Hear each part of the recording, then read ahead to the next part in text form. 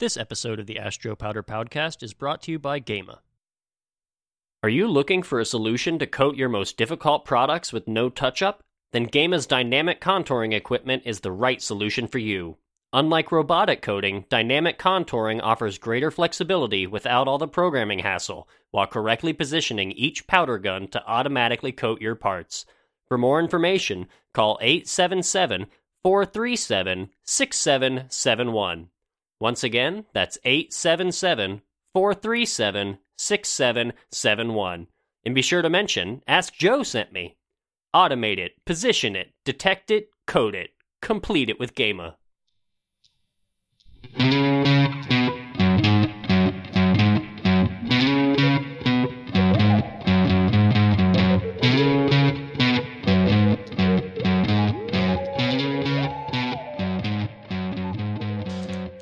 Hello, all you powder coating fans, and welcome to episode number 23 of the Ask Joe Powder Podcast.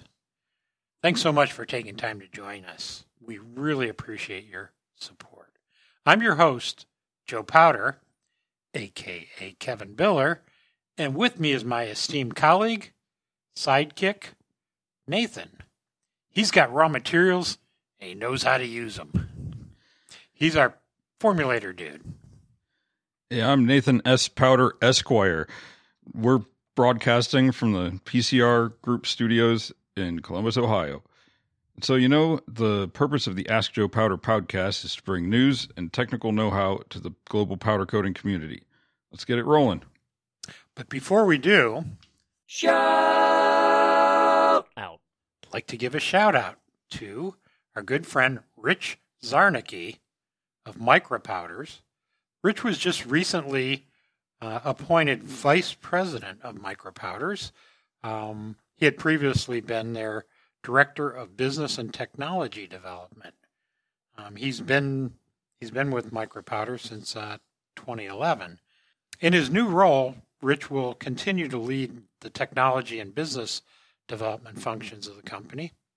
In addition, he'll be working closely with sales, marketing, operations, finance, and customer service to improve the alignment of their operations and communications and helping to develop strategic initiatives and stuff like that. We've known Rich for a long time, and he's got an uncanny mix of fine technical expertise, business acumen, and people skills. Plus, he's just a nice guy. So, Rich, congratulations. Well earned, and we look forward to great things in the future. Okay. Next, let's get some news in our Guess What segment. Guess what? All right, it's a bit of a slow news day, I guess. There's been a whole series of, the companies were coming out with their fourth quarter and their full 2020 year results. Just hit on a couple of those that came out in the last week or two. AkzoNobel is reporting 15% return on sales for full year 2020 and over 20% return on an investment for full year 2020. The quarter four specifically, they had growth in volumes of 6%, and that's their second consecutive quarter of volume growth. And in the fourth quarter, they also acquired Titan Paints in Spain and New Nautical Coatings. Seems like everybody's buying paint companies today. There's a lot of... I'm not even going to get into the mergers and acquisitions because there's just a whole bunch of raw material companies especially that are just gobbling up their competitors, their, smaller companies, everything else. Yeah, it seems like even if people aren't for sale, they're for sale. Right. Hey, Axalta, they also came out with their fourth quarter and full year 2020 results. Their quarter four 2020 net sales 4.6% higher than quarter three of 2020. But overall, their fourth quarter net sales year over year was less than 2019. Yeah, one thing people are seeing, Nate, is that I've seen this more than once. It's refinish paint sales have gone way down, and I guess people aren't driving their cars, so they're not running into each other, and they're not having to sell paint. Yeah, it's interesting. It looks like there's a increase in net industrial paint sales and a decrease in refinish, so they end up with a kind of a slight net loss there. Yeah, 3.5%. No surprise there. All right, and Asian paints. It's interesting. Their consolidated revenues for the quarter increased by 25%.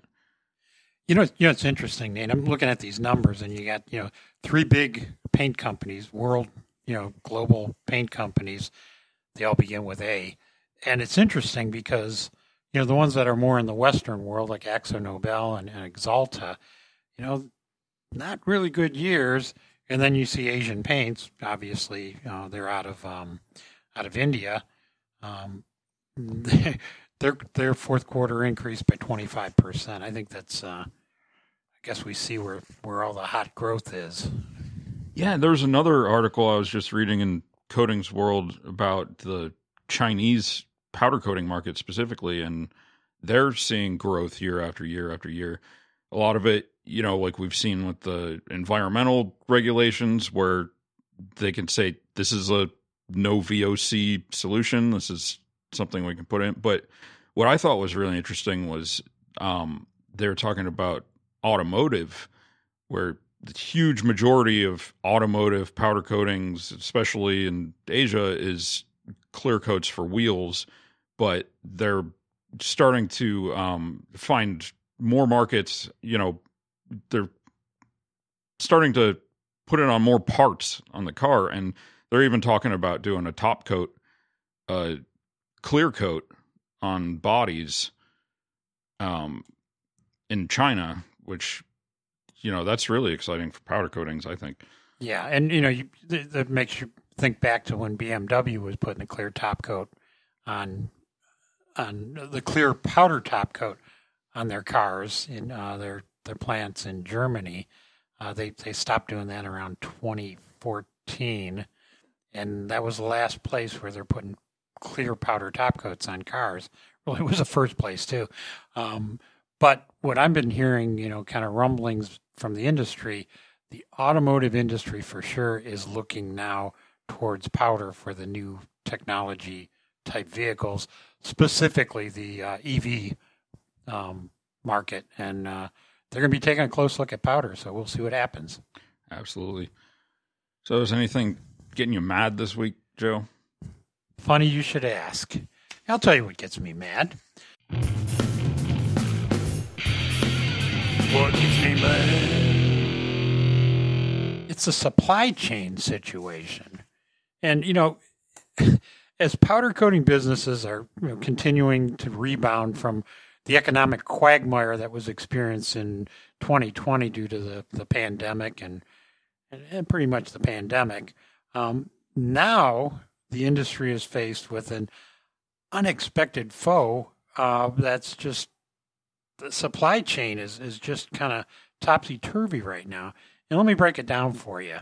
Number one, COVID interrupted logistics on many levels. So, warehouse staffing was decimated and continues to be decimated by individuals who have fallen ill by the virus, and also the ripples caused by people who quarantine because they were exposed to people who had COVID. So there's number one. The other thing, just factory output has been decreased due to reduced staff for the same reasons. It's crazy. Even, our lab has experienced delays in getting just samples of some of the materials because, companies are not making them because of delays. So I can't imagine what it's doing to regular full-fledged production operations. The other thing that I think was kind of unforeseen was some of the raw materials are in short supply. Let's talk about one of them, TGIC, and I think we mentioned this in a previous broadcast, but it's in tight supply. That's a crosslinker for polyesters, mainly in North America. The supply is tight because 2 factories have been idled in China that produce TGIC. The Chinese government had mentioned that it's due to environmental issues. And the other thing I can say is the majority of TGIC is supplied from China. Mm-hmm. It's interesting because of the TGIC shortage, a lot of companies are starting to introduce hydroxyalkydam and HAA type polyesters as a replacement, which in turn is causing a tight supply for that material, right. Also made in China. The supply of polyester resin has been impacted as well. Again, 2 plants that make one of the monomers, neopentyl glycol, they've been shuttered, at least temporarily. One of them's in South Korea due to a fire. Another one is just a plant in Singapore. We mentioned that in the past. The other thing is epoxy resin prices are reported to have risen significantly since the end of 2020, in some cases as much as 60%. Crazy, yes. Crazy. And then the price of titanium dioxide has always been volatile, but it's more volatile now because of short supply. So, ripples. And the last thing I've heard, this came into my emails this morning, some additives companies have called a force majeure on their materials, which means producers are scrambling to get materials. So my powder coating friends, hold on to your seats. We're in for an interesting ride in 2021. All right, well, it's time for the Q&A portion of our podcast. Do you have a question? Ask Joe Powder. Well, you can ask him. Ask Joe Powder. He has the answer that'll advance your powder coating. It's the Ask Joe Powder podcast. All right, we got 2 questions that are kind of similar, kind of related. So I'll just read both of those, and then we'll see what Joe Powder has to say about TGIC. First one comes from Owen Luke in the Wollongong area in Australia. He says, "Hi, Joe. I have a product that's used in the garden and composting space, and some of my customers are extremely finicky, so I'm trying to understand if there are any residual TGIC issues. Is TGIC still actively toxic once the polyester powder is cured? Is there residual TGIC in the cured coating? Is residual TGIC capable of migration to the surface and into another substance the powder coat is in contact with, like soil or compost? We're also asking the same of our powder coating supplier, but I want to ask an independent person like you due to your position in the powder coating industry." And then our second question, this one is from Vernon Plumley in San Dimas, California. Excellent. It says, "Greetings to you, Joe. I've been reading you for some time, and I thought I'd bounce a Prop 65 question off of you. Do you know if the need for Prop 65 warning labels in California is required after the powder paint cures? The cured mixture is now hard as a rock. Do we need labels now that the powder is cured?" Okay, guys. Well, hey, thanks for your questions, and they're related. I mean, they're similar, but there's some, just some nuances that are different in them. So I'm going to start with Luke's question about the whether or not TGIC can leach into the soil, essentially, and then cause problems. And I think it's a really good question for people that are dealing with gardening tools or gardening implements. So let's take this back a little bit. TGIC, a common curing agent for powder coatings, for polyesters, has been meticulously studied and analyzed since the late 1980s. The main concerns had to do with handling the pure substance or the neat material, and then also, the formulated powder coating product as well. The studies showed, and these studies were exhaustive, that TGIC is a potential mutagen in laboratory animals. So this is reason enough to require hazard labeling on both the raw material and the products containing it. Now, your question, whether there's residual TGIC after the coating has been cured, is a very good question. Studies commissioned by one of the raw material manufacturers of TGIC, this company's in Japan, suggests that if there is any residual TGIC, the levels are, quote unquote, undetectable. So the possibility of TGIC leaching out of a cured film is extremely remote.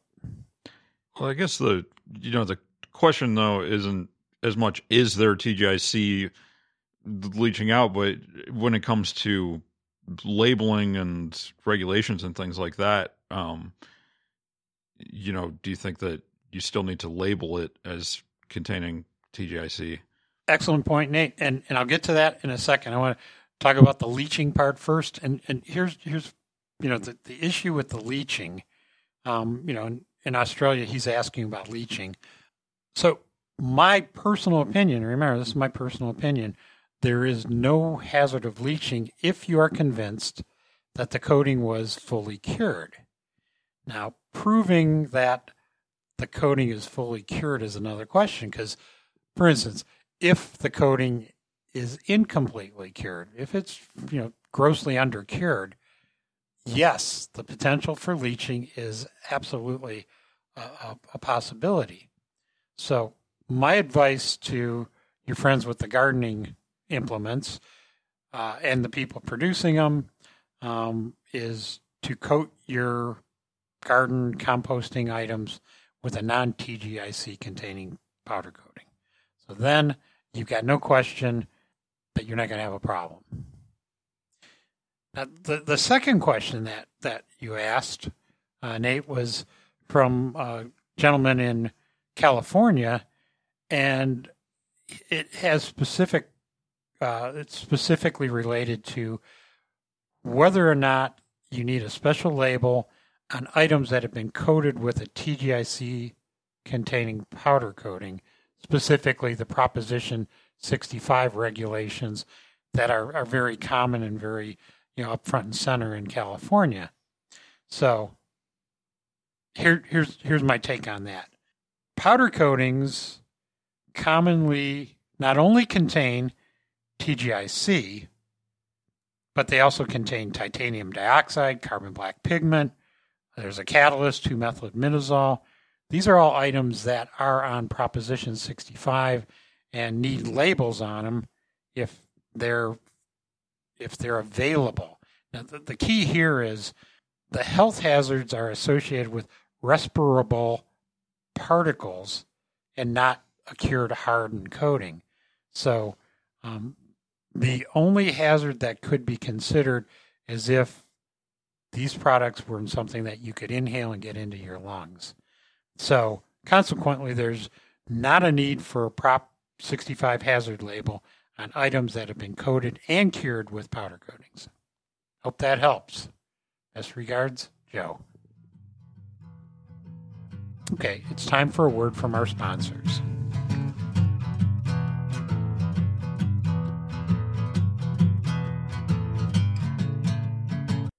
Gama's Optistar all-in-one control unit leads the industry with a design fusing electrostatics and power feed in one compact device.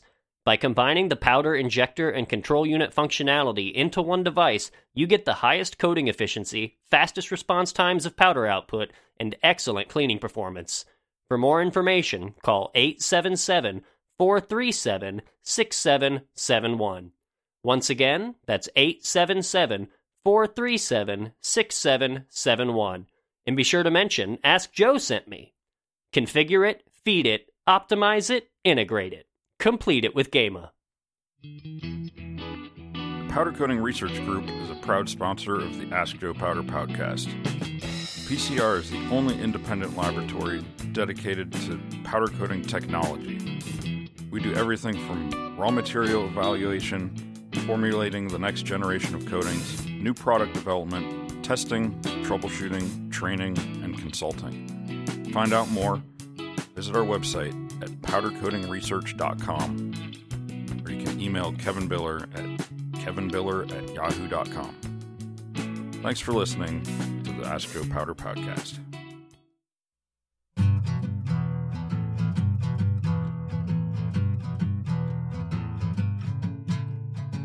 All right, and our last question comes from Caleb Cottrill in Chillicothe, Ohio. He says, Joe, I work for a powder coating facility, and we're trying to find research or any publications describing the difference between e-coating and underbody powder, such as Interpond A100 or a powder like that. Essentially, is underbody powder coating a viable alternative to e-coat? Any help you can provide would be greatly appreciated. Hey, Caleb. This is a really good question. And I checked out your guys' website. Looks like you guys do really good work. I'm impressed. And as for my answer, what's better, e-coat or powder as an underbody coating? Let's just say it's complicated. So let me break it down for you. E-coat is a great coating that is applied by immersion in an aqueous bath of electrophoretic paint. This is a immersion dip type coating process, but the paint gets charged cathodically, which then it seeks a ground, which in this process is the part that's going to be coated. So the cathodically charged paint covers virtually every surface of the grounded part. For the most part, it gets into every nook and cranny, like everywhere, inside, outside, around, in holes, edges. It may be very difficult to get into very narrow tubing, but I think that's kind of impractical to think that it could. One thing that's characteristic of e-coat, though, is there really is a limit to how thick it can be applied. I say applied, it's being deposited, I guess, is the best way to put it. The e-coat's very evenly deposited on the surface, but it tops out about 1.2 mils or about 30 microns of thickness. Gives you pretty good corrosion resistance, but keep in mind it's only 30 microns. It's not any thicker than that. So if you're looking at like salt spray results or something, it's going to give you maybe 750 to 1,000 hours salt spray resistance. So pretty good overall, but it's a thin film. So let's talk about the powder coating part of this question. And I think you guys know powder coating fairly well, so forgive me for telling you stuff you may already know. Powder coatings can be applied rather thick, easily depositing 3 to 6 mils, which would be 75 to 150 microns in one pass. And because of this, powder coatings can provide incredible corrosion and chip resistance. Epoxy-based powder coatings over really clean, well pre-treated metal can give you 3,000, maybe 4,000 hours of salt spray resistance.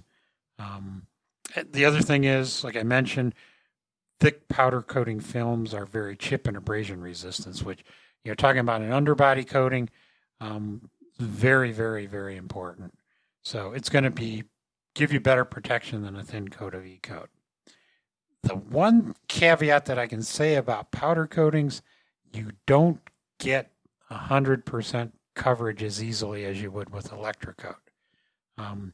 Sometimes it's hard to get into tight Faraday cages, sharp edges, whatever. It's not going to give you the 100% coating deposition as e-coat would. Maybe 95, 98, 99%. It's hard to say. So those lightly covered areas are potential sites for corrosive attack. Okay. So which is best? And like many a teenager laments, it depends. If your parts are relatively simple in geometry, powder over good pre-treatment is by far the best. If your parts have any kind of intricate configuration, e-coat provides nearly, if not complete, coverage. So my vote for the best system is a combination of e-coat followed by powder coatings. That's what most OEM automotive companies do. That being said, not going to be easy coming up with the funds to buy an E-coat line unless you have one already. Hope this helps. By the way, I visit your town, Chillicothe, fairly regularly. Before COVID hit, I have a buddy who spends a lot of time in the prison there. So thanks for your question. Let me know if you need anything else from us. Best regards, Joe. Okay. Before we wrap up, let's fill you in on some upcoming events. Hey, friends, where are we going? To an upcoming event. See, I already did a hilarious joke about you spending time in the prison. So, Okay. I'll, Seems to be a recurring theme. well, because there's not so many events coming up, in-person events right now. We're going to include a couple of the online ones here as well. All right, March 2nd, 2021, there's a course from European Coatings. It's called Formulating with Intelligence, Machine Learning in the Coatings Laboratory. And it's about how artificial intelligence and machine learning applications are making broad and deep impacts in diverse fields and industries around the world. You can find more about that by going to their website, www.european-coatings.com, and look for events. Bic Gardner is having a web seminar, they're calling it. It's called Measurement of Effect Colors. This is interesting because traditional spectrophotometers or photospectrometers are really good at reading and comparing solid colors, but not so much with metallic colors. So Bic Gardner, they're going to talk about how to evaluate the lightness travel of metallic colors, what's needed to determine the color flop of pearlescence, and how different lighting conditions can be simulated in a color instrument. That's impressive. Bic Gardner's always been a leader in some of these things, so that's impressive. That's one you won't want to miss. Yeah, and you can find them at byk-instruments.com and look for the web seminar, Measurement of Effect Colors. As far as in-person events go, the Powder Coating Week, that's Powder Coating Institute's series of powder coating events that's been moved to July. The Paint and Coatings show in Barcelona, Spain is scheduled for the 1st and 2nd of June 2021. The Eastern Coatings show in Atlantic City, New Jersey is now going to be in November, the 17th through 19th. The European Coatings Show in Nuremberg, Germany, that's September 14th through 16th. And then the Powder Coating Summit right here in Columbus, Ohio, that's the 22nd and 23rd of September. Yeah, there's another one, Nate, which we should mention. There's a Powder Coating Formulators short course. This is hopefully a live event. It's going to be held right here in our laboratory in Columbus, Ohio, but it's the PC Kitchen Introductory Formulators short course, and it's going to be held tentatively. We really hope we can pull this one off. June 22nd and 23rd in person. How do people find out more about the kitchen? I would say contact me directly at kevinbiller@yahoo.com, and I can point you in the right direction because I can give you some details. Alrighty. Okay, well, you can catch the Ask Joe Powder print version of our question and answers in Powder Coat Tough magazine, and also Polymers Paint and Color Journal, which comes out of the UK. You can also catch it on their respective websites, of course, and you can catch it on PCI Magazine, which is Paint and Coatings Industry Magazine, on their website under their Finishing Flash tab. You can find us online at askjoepowder.com. You can subscribe to the podcast on any of the normal platforms where you get your podcasts, the Googles and the Apples and the Spotifys. If you'd like to submit a question for Joe to answer, the email address is askjoepowder@yahoo.com, or you can call in. We have a phone number. It's country code 1-478-2-ASK-JOE. That's 1-478-227-5563. This has been a production of the Powder Coating Research Group. Our music, editing, and sound stuff is all by Nick Page. Party on, dudes. And keep your powder dry. Cool. It's a wrap. Yeah, you can find episode 22 on our Patreon. Yeah, for subscription. We'll see how that one goes.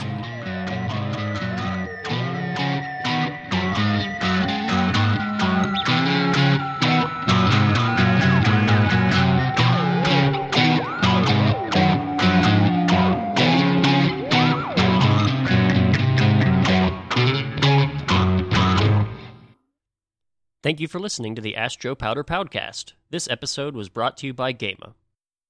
Synchronized monitoring and control of your entire automated process is the core of Gema's Magic Control 4.0 data management systems, with options like line management offering deeper insight into productivity and consumption, or energy management allowing you to monitor and save both energy and air consumption, or batch management offering tracking of powder used to coat production batches.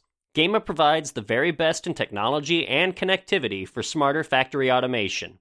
To learn more about Gema's Magic Control 4.0 data management systems, visit CompleteItWithGema.com. Connect it, control it, track it, synchronize it. Complete it with Gema. Hello, all you. Hello. Hello, all you powder coating fans, and welcome to episode number 23 of the Ask Joe Powder podcast. Hello, all you powder coating fans, and welcome to episode number 23 of the Ask Joe Powder podcast. Also, this is episode 22B. No, it's 23. The last episode was 21. I made an episode 22. This is 23. I know it's 23. I realize that. We're going to go 21 and then 23, and then people are going to go, where's 22? And then we'll give them access to it. Release the lost episode? Exactly.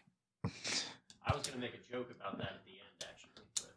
Oh, sorry. I made it at the beginning. It's not a joke. I think we should do 21 and 23. Okay. And then people will say, where's 22? And it's like, it's running down your leg. No, that's a ABC alphabet joke when you're in third grade, not sixth grade.